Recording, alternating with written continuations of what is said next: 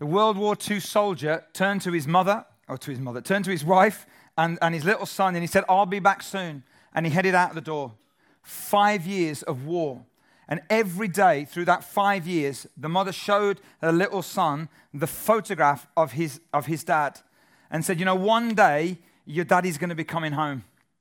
And then one day the little boy looked up at his mum and says, wouldn't it be great, Mommy, if one day Daddy would step out of the photograph? If he would step out of the photograph, out of the photo frame and be real. And I want to tell you, folks, 2,000 years ago, that's exactly what God did. When Jesus came, it was like God stepping out of the photo frame and onto the stage of humanity. And that's called theologically the incarnation, when God became flesh.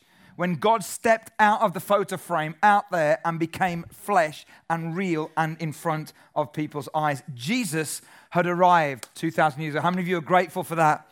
Jesus arrived on the stage on planet Earth. And we're going to look at that this morning. And just over a year or so ago, I had this experience, which in telling you the story, I don't want you to make it sound like I'm trying to be grand or anything like that. I'm really not. But I went overseas and I was speaking at a large church, the largest church I've ever spoken at, a couple of thousand people in the church. Great people, know the leader really well, love the church.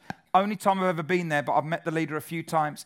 And it's a big church, and they really like to honor the people that go and speak there. And so they sent me this piece of paper, which was a rider. It was called a rider, okay? Which I only heard, or I thought only rock stars got these. And it basically was 2 sides of A4 where I had to fill in this form of everything I wanted when I went there to speak. So not only do I want water, but what kind of water do I want? Not only do I want coffee, but what kind of coffee do I want? And it went on and on and on. And I was really overwhelmed by all this different stuff. Then when I went to the church, and they're a great church, this is in no way a criticism, they treated me like royalty. It was amazing, okay? It's about honoring the people, and I get that. But then when I spoke at the first service, in between the first service and the second service, they took me to a green room, where in the green room was every kind of food and drink imaginable, okay? And they said, now, we'll bring you coffee. What kind of coffee would you want? And you can have more options than Starbucks. And as I said, I just said to them, listen, this is really great, and I get what you're doing, but would it be okay if I just went and got coffee with everyone else out in the foyer? Because I'd really like to talk to some of the people. That's not to try and make me sound great. I just felt it quite overwhelming. But it made me realize that if people are treated like that long enough, they would begin to believe something, and it could mess with your heart. Do you know what I mean? Because you see, it's not often that a rock star would step off the stage and sit with their fans. It's not often, it's never possible, it never happens that a movie star would step out of the screen and have popcorn with you. Or that a king and queen would get off their throne and sit down with you, cozy up on the sofa and watch EastEnders with you. It's inconceivable to think that Messi, who's a footballer, by the way, would leave the Nou Camp and have a kick around in Leaso's Park with you and I. It's just not possible. We can't compute that would happen. And yet, Christmas is all about the fact that God, the creator of the universe, stepped out of the photo frame and stepped onto planet Earth. Isn't that amazing? Stepped out of the photo frame, off the screen, off the stage, off the throne, and sat down with us. Amazing. And I want to remind us all today of what we're about to celebrate in a few weeks' time, which is the defining moment in the history of the world. And I know as Christians we talk about the cross and Easter, and of course that is, but there would have been no cross without the incarnation. Without Jesus being born on planet Earth, there could be no cross. So that moment when Jesus is born, when God steps out of the photo frame onto the planet Earth, onto the stage of humanity, is the defining moment in the history of the world. And what I want us to do this morning, and some of you may not consider yourself to be Christians, that's absolutely fine. I hopefully want to talk to you, but I really want to talk to those of you also who do say that you're Christians, because I want to talk about how do we make the most of this Christmas season. How do we not get hijacked by the secular agenda that is going on in our culture and in our world? And how do we understand and embrace fully this defining moment of the incarnation of Jesus Christ? And to do that, I'm going to get all theological on you for a moment. Is that okay? It's only a brief moment. It's only a brief fleeting moment. Well, about 20 minutes of it. And I'm going to get theological, and then we're going to get practical. So if you've got a Bible, I would love you to turn to John chapter 1. The words will come up on the screen if you don't have a Bible. But this is, I think, one of the greatest chapters of spiritual truth ever written.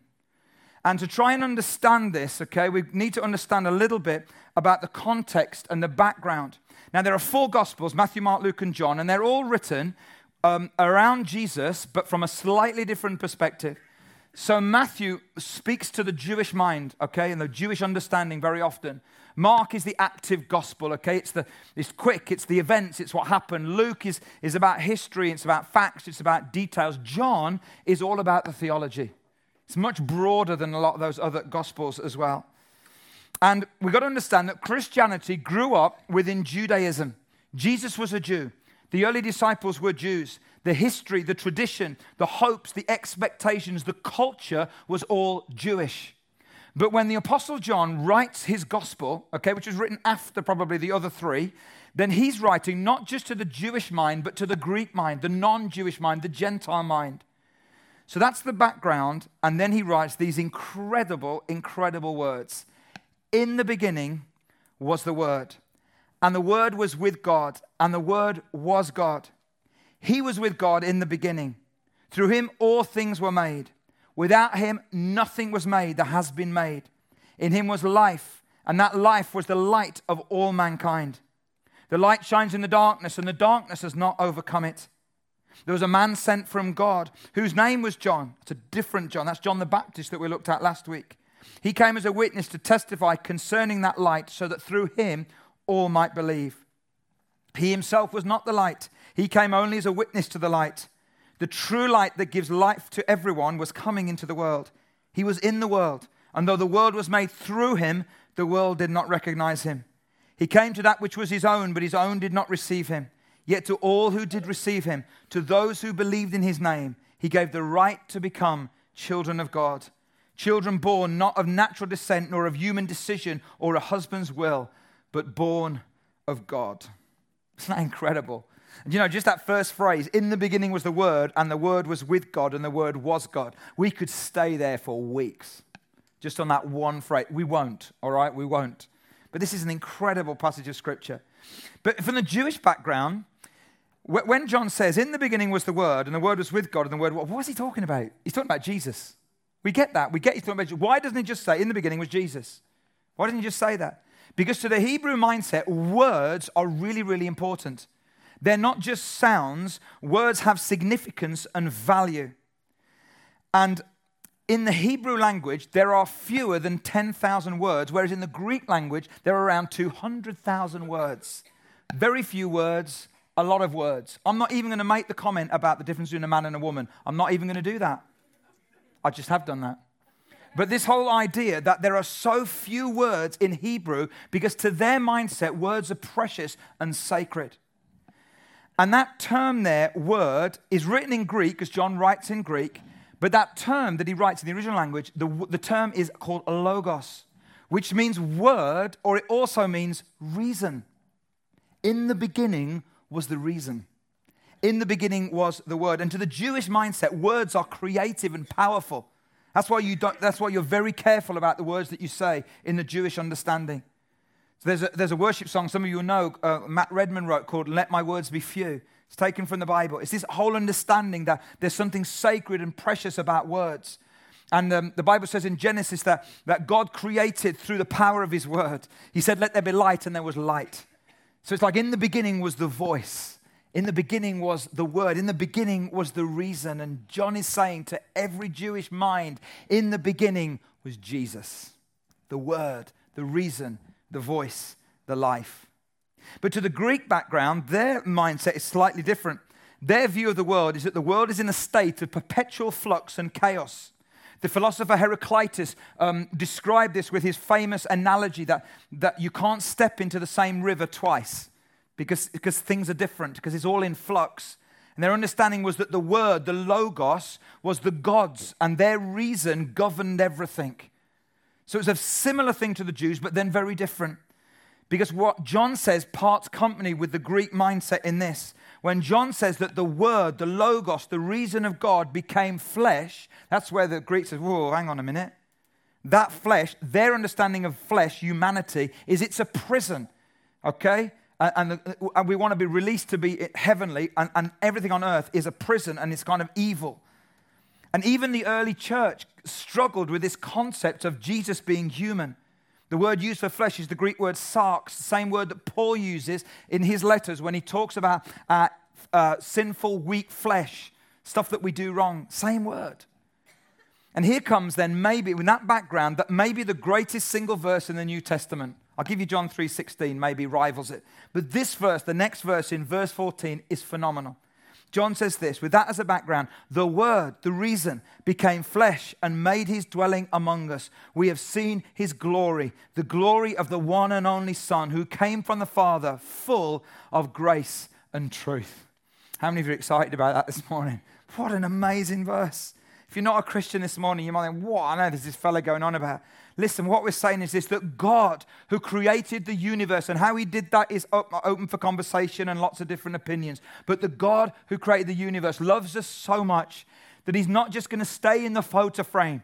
He's not just going to play the music from the stage. He's not just going to deliver edicts from the throne. He loves us so much that he'll step out of that and onto planet Earth so that we can see who God is and we can get to know him. And not only does God want us to connect with the divine nature of God, but Jesus came so that we can not just become divine, but so that we can become fully human. One of our problems, I think, as Christians is that we think that a Christian life is all about how can we be more like God, and it is. But we need to consider how can we become more like who we're meant to be? Because God has created us to be fully human. That's why Jesus came in humankind. And we saw, John says, his grace, and we saw his truth, and we saw his glory. And Jesus teaches us what it's like to be fully human. This is such a defining moment, not just because of what Jesus goes on to do in 33 years' time at the cross, but for what he does by landing on planet Earth. He shows us that it is possible to live a fully human life.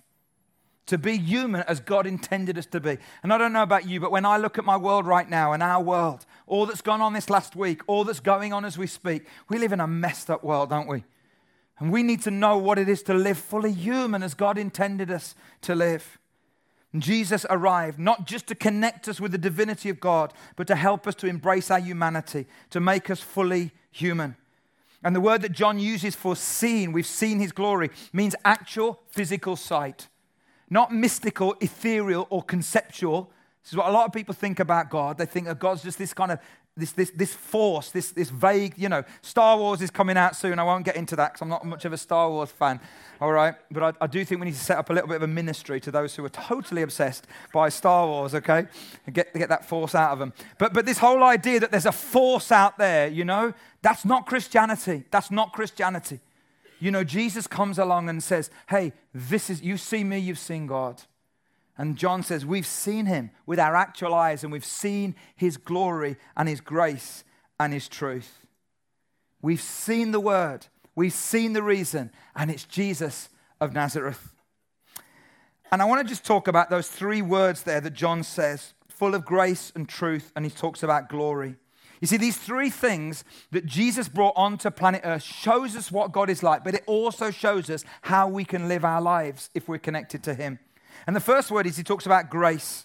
This is one of those really difficult to define words. In its original sense, it means beauty or charm. But we understand grace to be the undeserved favor of God. And I thought, how could I illustrate this for you? And I thought about a simple illustration. Imagine me, okay, and I'm driving, clapped out old car, and I'm driving down the street, and I get pulled over by a police officer because I'm driving 48 miles an hour in a 40-mile-an-hour zone. Now, I know that's impossible to imagine that I could ever do that. Look at my driving license, and you'll see that's not quite that impossible. But that happens, okay? And so it happens, and I'm pulled over, and I wind the window down, and the police officer comes, and some of you are reliving it because you've had this experience as well, many times, some of you. And he looks at me, and I say, officer, what can I do to help you? And he said, did you realize that you were driving 48 miles an hour in a 40-mile-an-hour zone? And I said, I'm sorry, I didn't realize that. I was on my phone. Don't say that. Don't say that. That's illegal, dangerous. Do not ever do that, okay? I said, officer, I'm sorry, I didn't realize that. Now, justice is he gives me a ticket because I was breaking the law. That's justice. I get what I deserve. Mercy is he lets me off. He said, listen, you were breaking the law, but you know what? I'm going to let you off. Oh, that's mercy. Thank you, officer. I love you. Now, grace, justice is I get what I deserve. I get the ticket. Mercy is he lets me off Grace is he says, do you know what? I'm not going to give you a ticket. And can I just say, your car's clapped out. Would you like my brand new Audi? Come on. That's grace. Undeserved favor. Now, I'm not saying that to be a Christian means you're going to get a brand new Audi. But that concept of justice is getting what we deserve. Mercy is being let off. But grace is when we're given so much more than we ever deserved. And John says, when we saw Jesus, we saw grace. Grace has arrived on planet Earth. And then he talks about truth. And the truth means that which is open to view, that which is unconcealed, that which is transparent. You know, the Bible says that truth sets us free. But here's the thing with truth. It's a little bit like light. You know, you can resist it. Darkness can resist light, you know, and it can't overcome it, but it can push back. And with truth coming into the world, it can be resisted. It can be resented. It can even be rejected. But when Jesus came to planet Earth 2,000 years ago, that defining moment in the history of the world, truth had arrived on planet Earth. And then he says glory. Jesus was God's glory on the earth. Now, glory is an incredibly important concept to the Hebrew mindset. The Hebrew word for glory is Shekinah, and it means the kind of that which dwells, the visible, tangible presence of God. And they understood that from their history and in the wilderness and in the tabernacle and in the temple, and moments when they understood the visible presence of God. But John says, hey, they were moments. Now it's in a man. When Jesus comes, glory has come on to planet Earth. Glory has arrived. So there's a little bit of theology as a background. So what? How do we respond to that? What difference could that or should that make in your life and in my life this Christmas time? It must change the way we see things. You know, I love all the stuff around Christmas. I really do. The German market, you know, food, family, friends, presents, the whole build-up, all that. I love it all. But I think it's fair to say that most of us in this room would admit that Christmas does feel a little bit like it's been hijacked by a secular agenda. Is it only me that thinks that? And sometimes I think as Christians as well, and I realize not all of you would say that, but as Christians you can feel, actually, I think even I'm kind of getting hijacked by that as well. And we've almost like kind of sold out Christmas for 30 pieces of turkey and a couple of mince pies. You know, it can feel like that. So how do we ensure that that doesn't happen to us? How do we ensure that the defining moment in history, the incarnation of Jesus, is actually lived out in our lives every year, all the time? You know, I think the story of the inn and the innkeeper in the Christmas story is important because that inn was meant to house the presence of God. It was meant to be that place where Jesus would be born, and yet it was so busy, it was so overcrowded. I think in many ways it speaks about our lives, doesn't it? That, you know, our lives are so full that actually when God wants to come and presence himself, we haven't got any space. And I'm not saying it's full of evil stuff and bad stuff. It's just full of stuff. We're just so busy. And I know I'm like that as well. And we can be so busy and we can say about everyone else out there, you know what I mean? Don't miss the real meaning of Christmas. And yet we can miss it as well. And God can want to speak to us and presence himself in his grace and his truth and his glory. Yet our minds and our lives and our diaries are so overcrowded, we've got no room. So how this year, this season, over the next few weeks, do we make sure that you and I have got room to house the presence of God? I want that, don't you? And what I want to do is I want to give you 4 ideas, and they're not original to me. This is a blog written by a guy that I know called James Glass. He's one of the Elam ministers in our denomination, not related to John Glass, who's the leader of the movement, but he's a great guy, and he's got 4 great ideas that I read in his blog, and I want to pass them on because they're brilliant. I'll put some of my own thoughts around them, but these are his 4 points. The first one he says is this: prioritize people. That's how we can remain true to what Christmas is all about. Prioritize people. Yes, Christmas is all about Jesus, but Jesus is all about people. That's why he stepped out of the photo frame onto the planet Earth, because he wanted to reach us. He didn't want to just shout from heaven. He wanted to reach people. You know that verse, John 1:14 from the Message says, the Word became flesh and blood and moved into the neighborhood. Love that. We saw the glory with our own eyes, the one-of-a-kind glory, like Father, like Son, generous inside and out, true from start to finish. So it's like God saying, Jesus saying, the Word, the reason, the life, the light of God stepped out of the photo frame and he moved into the neighborhood. He moved into our neighborhood. It's all about people. So I want to say to you this year, yes, enjoy your family and your friends. That's important. But what about other people in your neighborhood? They're important too. And if we're really going to be carriers of this message of the defining moment of the incarnation of Jesus, it's got to include other people in our community, not just our family and friends.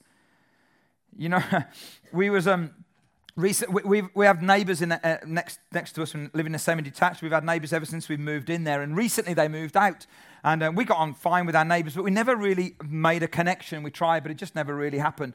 So me and Alison, we decided that when the new neighbours move in, whoever they are, we're going to go right for it early on because we want to build a connection and blah, blah, blah. So anyway, 3 weeks ago, they move in. And I came back from work, and the delivery van was there. So I thought, well, I'm going to go straight over and straight in here, okay? And so I walked over to the guy and said, hi, I'm your neighbour. Great to see you. Welcome, blah, blah, blah. He says, I'm the delivery man, mate. He says, they're in the house. So I went in the house, and there they were in the house, youngish couple, well, younger than us, that's youngish couple, and with one of the sets of parents. And so I go in, hey, I'm Leon, I'm next door neighbour, great to see you, blah, blah, blah. And they're all like, whoa, okay, that's really nice, that's really nice. So I walk out, think, right, I've done it right from the start. Unbeknown to me, Alison came back from work later, and she got a bunch of flowers and a bottle of wine in her hands. She goes straight round. The other set of parents were there. She goes straight and says, hi, I'm Alison. I'm your neighbour next door. Here's flowers. Here's wine. Anytime you want to come round for a meal, blah, blah, blah, blah. Great to have you with us. Blah, blah, blah. We haven't seen them for the last 3 weeks. We know they're there in the house, but they're not coming out. So it can backfire, okay? I think we might have gone to the other extreme here. They're those crazy people from next door. But I want to say to you, reach out to people in your neighbourhood. That's exactly what Jesus did. He moved into the neighborhood because it's all about people. Reach out into the neighborhood. What about inviting people to church this Christmas? Many of you have done that next Sunday. Amazing. But if you haven't yet, there is still opportunity.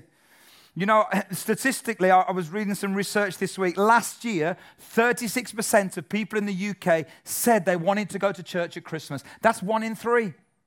Less than 1 in 3.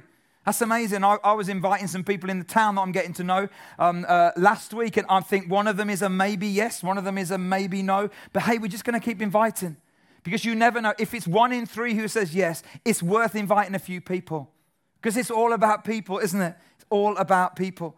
And I want to say next Sunday is going to be fantastic. I'm so in awe of some of the talented people that we've got here in this church. You know, we had an idea for Christmas that we were working on in the summer. And it was the biggest thing that we've ever done Christmas, okay? I was listening to Christmas songs in June, all right, which is scary, all right? Really, yeah, it's scary, horrible. But we had this brilliant idea, and we had it all put up, and then the fire came. And the idea was so kind of big in terms of production that we couldn't do it. So we've had to readapt and to do some other stuff. But what the guys have come up with, it's going to be phenomenal. Okay, and what's going to happen in the hour and a quarter is that the first bit is very fun and very engaging. We've got some things that we've never tried before. They're a little bit risky, but we think they're going to work. Okay, yeah, we're very confident. Touch wood. No, I'm joking. That's the first bit. Then in the middle bit, there's going to be some involvement as people sing carols together. And then in the end section is the challenge of what the real meaning of Christmas is all about. It's going to be great. You're going to see the kids of our church in ways that you've never seen them before, okay? It's going to be phenomenal. Really encourage you to pray and to invite people. It is not too late to invite people. There are 3 services that have tickets still available. And Christmas Eve, many, many people in our culture still want to go to a Christmas Eve late night communion service. There's going to be piano and some voices. It's going to be reflective. We'll sing traditional carols, but we'll talk about what the real meaning of Christmas is about. And really want to encourage you to invite people. So prioritize people. Secondly, prioritize prayer. If I'm too busy to pray, I am too busy. And I know that's a word to me, as well as maybe to some of us this morning. We cannot complain about Christmas being hijacked by a secular agenda if you and I are too busy to pray. We've got to pray. And I want to say, pray for your soul over this Christmas period. You might say, what? Pray that you don't get sucked into this whole thing that goes on in our culture that says, you know, you have to buy lots to tell people you really care about them. And you buy so much of stuff that they don't really want or don't really need, and it puts you into massive debt and it stresses you out. That's a lie, and we get sucked in. Pray for your soul. Pray that over this Christmas period, your soul will be in awe and wonder at the incarnation of Jesus. And yes, you'll buy presents for family and friends. And yes, you'll enjoy food and all of that stuff. But you won't get sucked into all of that consumeristic trap, which actually can denigrate and degrade your very soul. Pray for your soul. Pray for your circles, your family, your friends. But pray wider than that for your community, for your church, and for our nation. Our nation really needs it. You know, I saw so much this week on social media, and I'm very careful about what I say about these issues, about the vote that happened on Wednesday. And I understand there's two really compelling arguments on both sides of the argument. But I have to say, if you're a Christian, please, the Bible says we should pray for those who are in leadership with us, whether we agree with their policies or not. That's what the Bible says. We should pray for peace. We should pray for those who have to make really, really tough decisions. And we should pray and support them. So let's pray for our nation, our world. Thirdly, prioritize praise. If there was ever a time to be thankful and grateful and exuberant, it's Christmas, isn't it? Isn't it? And I know Christmas is tough for people, and I'll talk about that in a moment. But as Christians, those of us that say that we believe in God, it's a time to prioritize praise, to really celebrate the fact that Jesus has come, that the grace, that the reason, that the truth and the glory have arrived on planet Earth. And then finally, fourthly and finally, let's prioritize the poor. Let's prioritize the poor. You see, I don't know whether you realize this, but Jesus was a refugee, and Jesus was an asylum seeker.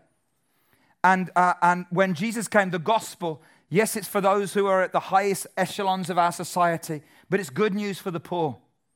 And we have to be, if we're going to be incarnational people, we have to prioritize the poor. That can be through volunteering. Many of you have signed up to volunteer to help the Rotary as they collect money for their charities, which is great.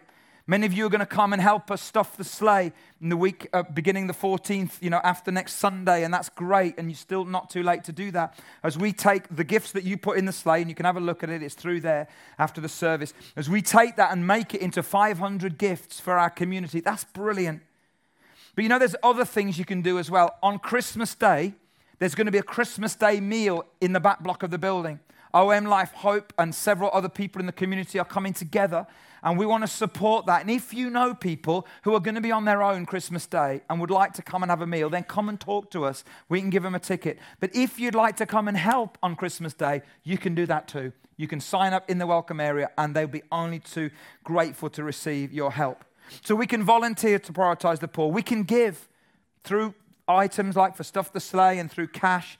But also, maybe this is one of the most powerful things. We can notice the poor. We can notice. I was chatting with Luke in between the services, and we were saying how often I think, folks that are in our communities, often, and maybe they're down on their luck and things are happening, and maybe they're selling big issue or they're homeless or whatever, and sometimes we can do that, we can give them money, and that's important. But just to notice people is really, really powerful. A couple of weeks ago, me and Alison took 2 days off work, which is our tradition now. We take 2 days off work in November and go and do all of our Christmas shopping in 2 days. It's the only way we can get it done. So we went away for 2 days Christmas shopping, and it was going really well. Like, we hadn't argued for 20 minutes or so on the first day. But then it got to a point halfway through the afternoon of the first day when Alison felt I needed some alone time. All right? Bless her. She felt I needed to be on my own for a little bit. So we split up, okay, like not as in marriage, do you know what I mean? But we split up. She went her way and I went my way, which was great because I needed to go and buy her some presents. So I'm getting her some presents and I've got them in the bags. And then I go back to put them in the car and hide them in the boot of the car. And the car was parked in a car park which had steps going down. And as I walk down the steps, there's a homeless man just kind of resting on the steps. And as I look, everybody with their bags of shopping are stepping over the man to get to their car. And I'm not saying this to make me look good, because most of the time I am so focused, I miss people. It's one of my real weaknesses. I'm so focused on what I'm doing, I can miss people. It's not that I don't care. It's just that I miss them because I'm focused on what it is I'm doing. But I felt the Holy Spirit whisper to me and say, stop and wait. Wait till everyone's climbed over him and then help him. So I waited till everyone had gone, and then I went to this guy and said, hey, mate, and I chatted to this guy a little bit, and I gave him some money, and I said, I'd really love you to go and buy some food with that. He went, oh, thank you, mate, I've had nothing to eat for days. And off he went. And so it took him off the steps and off that degrading thing of people walking over him. It was just noticing him. And I don't do that as much as I want to, but I do know it's powerful when we do it, isn't it? When we just notice the poor. when we just notice, and it's not just necessarily the physically poor, there's all kinds of poverty in our area and in our community, not just of those who are homeless or those, etc. There's all kinds of poverty if we could just notice it, because we're not too busy to notice people, So today, this morning, we've got some time and we're going to worship. We're going to take communion together. We're going to worship God. We're going to thank God for his indescribable gift of Jesus. God who stepped out of the photo frame and onto the stage of humanity. I'm going to ask the band if they would come back. And as we do this, we're then going to present ourselves to him. And we're going to pray and we're going to worship. And I'm aware that there are many of us in our own church community, those of you here this morning, and Christmas is incredibly traumatic for you. Some of you are heading towards this Christmas and you're dreading it. You're dreading it because of marriage breakup. You're dreading it because of family strife. You're dreading it because of health issues that are going on in your life. You're dreading it because of, of January that will come around the corner and all that means. And we want to hope, and we want to pray rather, that God, the God who came to bring peace, the grace and the glory and the truth of who God is, will invade your life again this Christmas time. Thank you, Jesus. Father, we thank you this morning for Christmas, but God, we thank you for the incarnation of Jesus, the defining moment when you stepped out of the photo frame and onto planet Earth. And God, I thank you for that. And Lord, as we head now into this another Christmas season, help us to be those who stay focused on who you are, that we prioritize people, that we're people of prayer who are praising and grateful and thankful, and that we focus and notice on the poor. God, help us to do that, I pray. And Lord, now as we worship you, as we celebrate who you are, God, as we thank you for your incredible gift, God, fill our hearts with gratitude. I pray, and Lord, just fill this place with your spirit and your presence in Jesus' name. Amen.